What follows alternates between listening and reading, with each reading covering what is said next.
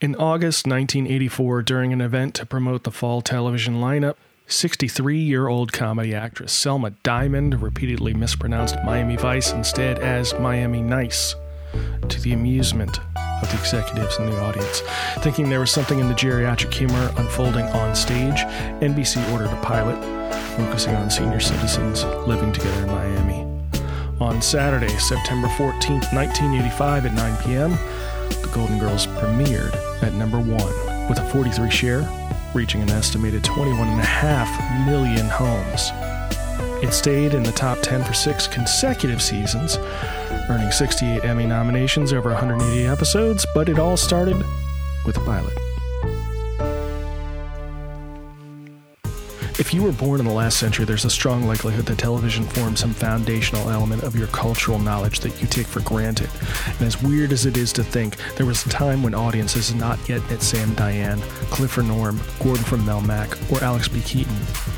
Welcome to Who is Piloted in this podcast, where we discuss and watch the episodes that introduce these characters to the world. Welcome to the show. Mm-hmm.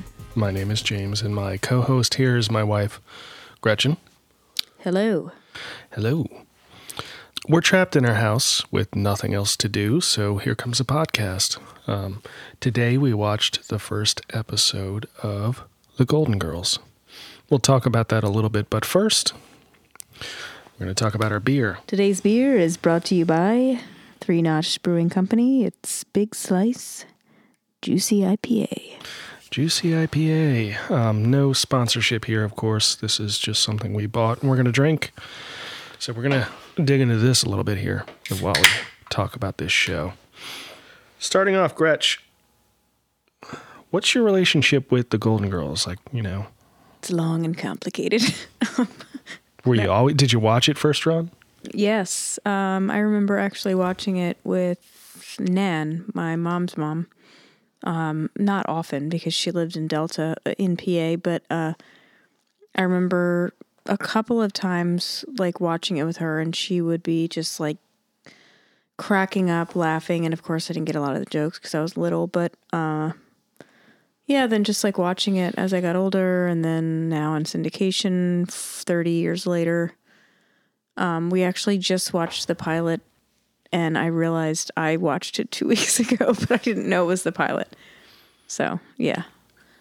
So, just right off the top of the bat, I mean, one of the reasons why we started this show was that I think it's really interesting how a pilot can differ from the regular season of a show. It's kind of like the first offering, and they have to figure out what they're going to do, how they do things. And notable thing about the pilot, there's an extra character. Yeah, I can't remember his name now. His name is Coco. Coco. What's that? Enchiladas rancheros. Why don't you just shoot me? So I prepared some general facts and trivia here. Coco, I don't know if you actually recognized him, but the actor's name is Charles Levin, who played the Moyle. Oh, shit. In Seinfeld. Correct. Compose yourself! This is a bris! We're performing a bris here, not a burlesque show! God. He really aged. We'll get to that too. And he porked. So Charles Levin was written into the show because Brandon Tartikoff, who was a legendary NBC studio head, thought that the original show premise was 3 women. So he thought 3 women living together was just a little too much for America. So they needed a male character. He was a fan, apparently, of Charles Levin specifically, and asked that he be written into the show as a gay character based on something that he played, I believe, on Hill Street Blues. But what happened was the character for Estelle Getty was such a hit with fans, with the test audiences and everything. And I believe even during production of the show with the writers, they actually redirected some of his lines to her. So they just axed him completely. He got the cut. Got the cut completely. Peace out, Coco. So then there's the sadder part. Charles Levin passed away last year. He was driving around in Oregon got his car stuck on a unmaintained woodland road, went out looking for help, and fell down a ravine and died. Jesus. That fucking sucks. And I just said he was fat. But he was great as the Moyle. Yeah. Yeah, he was. So, a couple of weird facts. Golden Girls, very, very successful show over, I think, 8-season run. 68 Emmy Awards. Won, I think, 11. It was the number one show in its time slot when it premiered.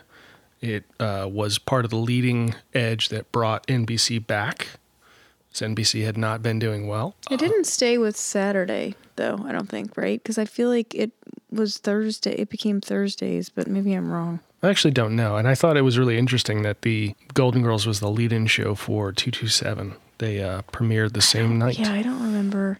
I mean, I definitely watched 227, but I don't remember them, like, being back-to-back. I don't know. So the show was revolutionary, of course, for featuring older women. At that point, I believe almost everybody was in their 50s, which really isn't old. I mean, I think they were 60s, weren't they? A couple of them were in their 50s. Oh, but I think in the show they were supposed to have been in their 60s, Right, I mean. right. Huge lineage, of course, in the cast. So some interesting things about it. We never got back to this beer, though, by the way, just real quick. It's pretty good. Anyway, I just took my first sip, so I figured we should... I'm sure everybody was, it was a big cliffhanger. Just waiting to see how that beer to was. let everyone know. Okay, so... The comedy writing team went and asked Susan Harris to write the pilot. So Susan Harris wrote Benson and Soap, a couple other things. She wrote a lot of famous episodes of TV shows, but she created Benson and Soap. So she had kind of bounced in and out of writing, had some issues with chronic fatigue syndrome, but she thought this sounded like a really interesting thing to write, so she jumped on it, wrote the pilot. Wrote originally the character of Dorothy as a B. Arthur type. What the hell does that mean? That means she thought of B. Arthur when she was writing the role. Oh, okay. But Brandon Tartikoff, who was the president of NBC Entertainment, which was like programming back then, he did not think that she was right for the role. He didn't find her very likable. There were some legacy issues kind of hanging around with the show Maude, surprisingly enough. Like, Susan Harris had written an episode of the show Maude that centered on abortion that was very controversial for its time, starring B. Arthur. So they actually were going in a different direction. And Elaine Stritch was the pick for Dorothy. And if you Google Elaine Stritch, you'll go, oh, that's her. But apparently she completely bombed her audition. She came in, she tried to start ad-libbing to make everybody comfortable. She dropped an F-bomb, and everybody said, nope, not her. Get out of here, Elaine. So they decided to retool. They convinced all the executives, Brandon Tartikoff, etc., that B. Arthur was the right person for the role. And it ended up being Rue McClanahan that had to convince her to take the role. Yeah, it would have definitely been a whole different show without her. She was such a sarcastic, yeah. Oh, it is wonderful dating in Miami. All the single men under 80 are cocaine smugglers. Well, not only that, apparently they all didn't really get along that well. Oh, really? It seems like nobody got along with B. Arthur. So, excuse me. The only reason why the show actually lasted... So the show was going to end after 5 seasons. Edit out the burps. The show was going to end after 5 seasons because B. Arthur wanted to leave, but they somehow convinced her to do another 2 seasons. So I think it went to 7 total seasons. But basically, she was not very easy to get along with. There were rumors that she was an alcoholic. Who knows? But yeah, they didn't hang out outside of the show. Wow. Well, and I do have a really cool picture that I found the other day. I was going through pictures on my phone, and I found one of Rue McClanahan and Betty White, and B Ain't in it. Ain't in it. A couple of weird other facts here. Estelle Getty. Oh, that's good. I showed James the picture of Rue and Betty. Yes, what about Estelle? So as we kind of touched on before, she ended up basically stealing the role away from Coco because she was a big hit with sarcastic line delivery. Can I get something to eat, or is the fancy man in the kitchen? She was 1 year younger than B. Arthur. Yeah, she was actually the youngest one in the cast, which was funny, but she played the oldest cast member. And so it took her about 45 minutes to an hour to get makeup done. Yeah, they had to make her look like a legit geese. An LG. She ended up developing severe stage fright later on in the show. She basically had what we call today imposter syndrome, where she believed that she didn't deserve to be on a show with comedy giants like Betty White and Rue McClanahan and B. Arthur. So she would start having panic attacks the closer she got to taping, to the point where they would have to, in some cases, use cue cards or tape her lines to pieces of furniture for her to be able to remember her lines. Also very interesting, between seasons 1 and 2, she went and got a facelift. So, But they still had to probably slap even more makeup on her the face. makeup department was like, oh man, Making our job harder. we're already trying to make you look old. A couple other weird facts here. Rue McClanahan had a clause written into her contract where she got to keep all the clothes. Wow. All the She did clothes were have some custom cool made. outfits. So she had closets and closets and closets of clothing. Oh, now this is an interesting one. So originally, Jesus, you took a lot of notes. Betty White and Rue McClanahan were supposed to play the opposite part. Can't afford to buy a house. What do we have for collateral? A gay cook? Oh, come on, Rose. Nobody is getting married. Oh, God, no, that would not have worked. So Betty White was supposed to be like the salacious, man-hungry Southerner. Would and not Rue have was worked. supposed to be a, aw shucks, Midwestern St. character. Olaf. Yeah. No, that wouldn't have worked. So the director of the pilot said, because they had played similar characters on other shows, they said, why don't you guys switch roles? Give that a try. And it stuck. So this one's fun. Refinery 29, that website, yeah. So they calculated all of the men that the women believed to had hooked up with. And then over the course of the 180 episodes, their conclusion was that Rose slept with 30 men. Jesus, Rose. Dorothy slept with 43. Sophia slept with 25. And Blanche 100 slept million. with 165 men. Whores. Wow. That's a lot of men. That's a lot of men. Today, it's viewed as a very, very forward-thinking show. One of the first shows to ever deal with HIV. Mm-hmm. One of the first shows to prominently feature gay and lesbian. I mean, their fucking pilot, they had a gay guy living with them in 85. Yeah. They wrote him out, though. I know, but still, they tried. And he wasn't a giant flaming stereotype. Exactly. I don't know what they would have done with that character, but yeah. So, very, very progressive. It is even, I don't know if it's apocryphal or not, but it was even said that Princess Diana and Freddie Mercury would watch the show together. Really? Yeah. Huh. Show generated 3 spinoffs. Yeah. Ew. They had a weird one. I don't remember what it was, but they were like working in some hotel or something. It sucked. Wait, you're talking about the Golden Palace. When B. Arthur You finally... literally became an expert on all this shit this afternoon, by the way. Yeah. So when B. Arthur finally decided she was done with the show, she was like, I'm out. They wanted to keep the show going. All the other actors, all of them wanted to keep going, except for B. Arthur. So very strangely, B. Arthur, I think, gets married and leaves. And then her mother ends up living with her two friends. So they all move in, they buy a hotel. So that is the Golden Wasn't the Palace. guy from Mannequin in it? Not the guy from Mannequin. However, the two people that worked at the hotel that they inherited, basically by buying this hotel. So the two employees that were already there were Cheech Marin from Cheech and Chong and Don Cheadle. Yeah. So that lasted one season. B. Arthur came back for a couple of guest spots, but it was canceled. Two other sitcoms were spun off from the show. Wait, I know one was Empty Nest. Empty Nest, a backdoor pilot. I watched the shit out of Empty Nest. You were the person.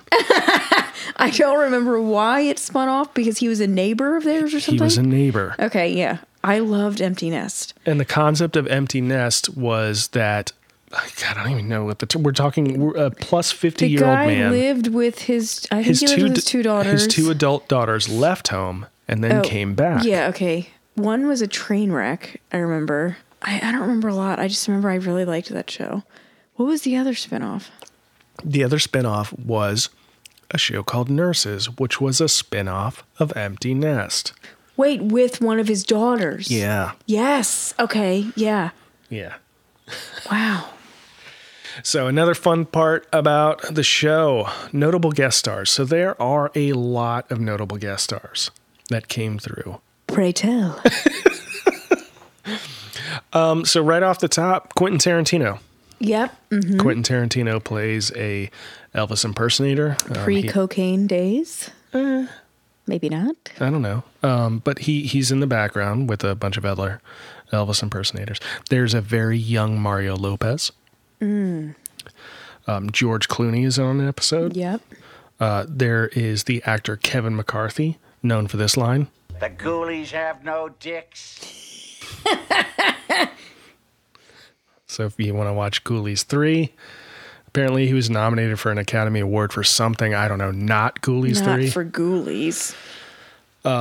Let's see, who else? We had Dom Herrera, comedian Dom Herrera. You don't know who that is, but he's funny. Jenny Lewis. Wait, what did she play? Well, Jenny Lewis from Rilo Kiley and Camp but what Beverly did Hills. she She play? plays a Girl Scout. And she just pops up. I wonder if it was around the time. Oh, I think she just showed up at their door. Yep, you got it. So some other people, Mickey Rooney, Jeffrey Tambor, Dick Van Dyke, Harry Shearer plays George Bush only in voice. Yep, I saw that one the other day too. Martin Mull, Sonny Bono, Cesar Romero, Debbie Reynolds, Peter Graves, Fred Willard. You probably don't know some of these names. Terry Kaiser. You know who Terry Kaiser is? No, who the He's fuck Bernie. is it? Bernie who? From Weekend at Bernie's. Who did he play? I don't know, not Bernie. It would be pretty cool if he totally played Bernie. That's all I got. Yeah. Alex Trebek, Merv Griffin, and Leslie Nielsen. The Neils. So, Gretchen, are you a sports fan? Nope. No. Okay. So in football, I think you knew that though, because we've been married for the 15 audience years. doesn't know that. So in football, there's this concept of a coaching tree. Are you familiar with that? Nope. Okay, so it's basically like a lineage. It just says like this coach worked under this coach, and then as they, go into their careers and become more successful and get head coaching jobs, you sort of have this tree where this guy worked with this guy, worked with this guy. And Like 6 Degrees of Kevin Bacon, but Yeah. for sports. Well, so what's funny about this is if you look at writing, and Or is it 7 degrees? How many degrees? Anyway, go ahead. Sorry. it was 7. So if you look at writing, there's a similar effect. So some notable writers came out of the Golden Girls family. Of course, starting off with Susan Harris, who wrote the pilot and kind of created the show. She created Soap and Benson, went on to do some other stuff. But other writers that worked on the show include Christopher Lloyd, who was not in Back to the Future. He's the guy that created Modern Family. You have Mitch Hurwitz. I just butchered that. Mitch Hurwitz. Hurwitz? I don't think he's listening. He won't be offended. No, he's not. What did he do? Arrested Development. Created Okay. Arrested Development. Barry Finaro, who wrote the movie Kingpin. Meh. Don Rio, who created Blossom. I watched that shit. John Larroquette Show, My Wife and Kids. Let's see, you got Mark Cherry, who created Desperate Housewives. And then Tom Wheaton, who is notable. I mean, it's kind of a dumb thing to be notable for that person's sort of self-fulfillment. So. But he's the father of Joss Whedon. So that's fun. So are we having fun? I don't know. I don't either. So, what did we learn about Golden Girls? Well, we learned it was very ahead of its time. They were some feisty broads who kind of hoarded out. Yeah, it sounds like it. Yeah. Even Sophia got it. Yeah. Yeah. All right, so Gretchen does not listen to a lot of podcasts. So no, I don't know what the fuck's... yeah. So, I mean, she's not familiar with the self-promotion aspect of it. Sorry, I just bumped the mic. The self-promotion aspect of it is, in a podcast, traditionally you end the episode with ways that your fans can connect with you. So I'm going to go ahead and go first. You can give us a call. No. Yeah, if anybody wants to give me a follow on Twitter, it's at James Barnes. I'll be making an appearance on our couch tomorrow, probably the day after, and then the day after that also. So, Gretchen, where can people find you? I don't think they're going to want to find me. That's right. Yeah. That's all we got, I think, for our listener. Thank you for tuning in. Yeah, thanks. Thanks, Kel. That's a made-up name. Your Aunt Kelly, she's the only person that might listen. She probably doesn't even know about this. She won't know about it. Well, she won't know about it until we tell her. Okay, all right. Thanks, Kelly. Thanks, Kel. You've been great. Bye, guys. Thank you for being a friend. Burn, burn, burn. Folks, thanks for enduring this podcast. The Golden Girls was produced by Whit Thomas Harris Productions in association with Touchstone Television. The theme song was written by Andrew Gold. All copyrights are the property of the Walt Disney Television Corporation, who will not return our emails with regards to obtaining a proper copyright clearance for this. So if you like this podcast, please follow us on Twitter at whatever we pick as a Twitter name, because we haven't done that yet. Subscribe on your favorite podcast service. I don't know. We might be out there. We might not. Leave us a review. That's what people say to do. I'm not sure if that's what we want you to do or not. Also, if you're feeling frisky, you can call us on the phone, like a telephone call, and leave us a message at 323-NET-INFO and tell us what we should watch next. And next week, try and join us when we review Small Wonder. I guess that's what we're doing next week. I mean, it's not like you have anywhere to be. You're going to be on your couch. We know. I'm looking at you, Kel. Looking at you.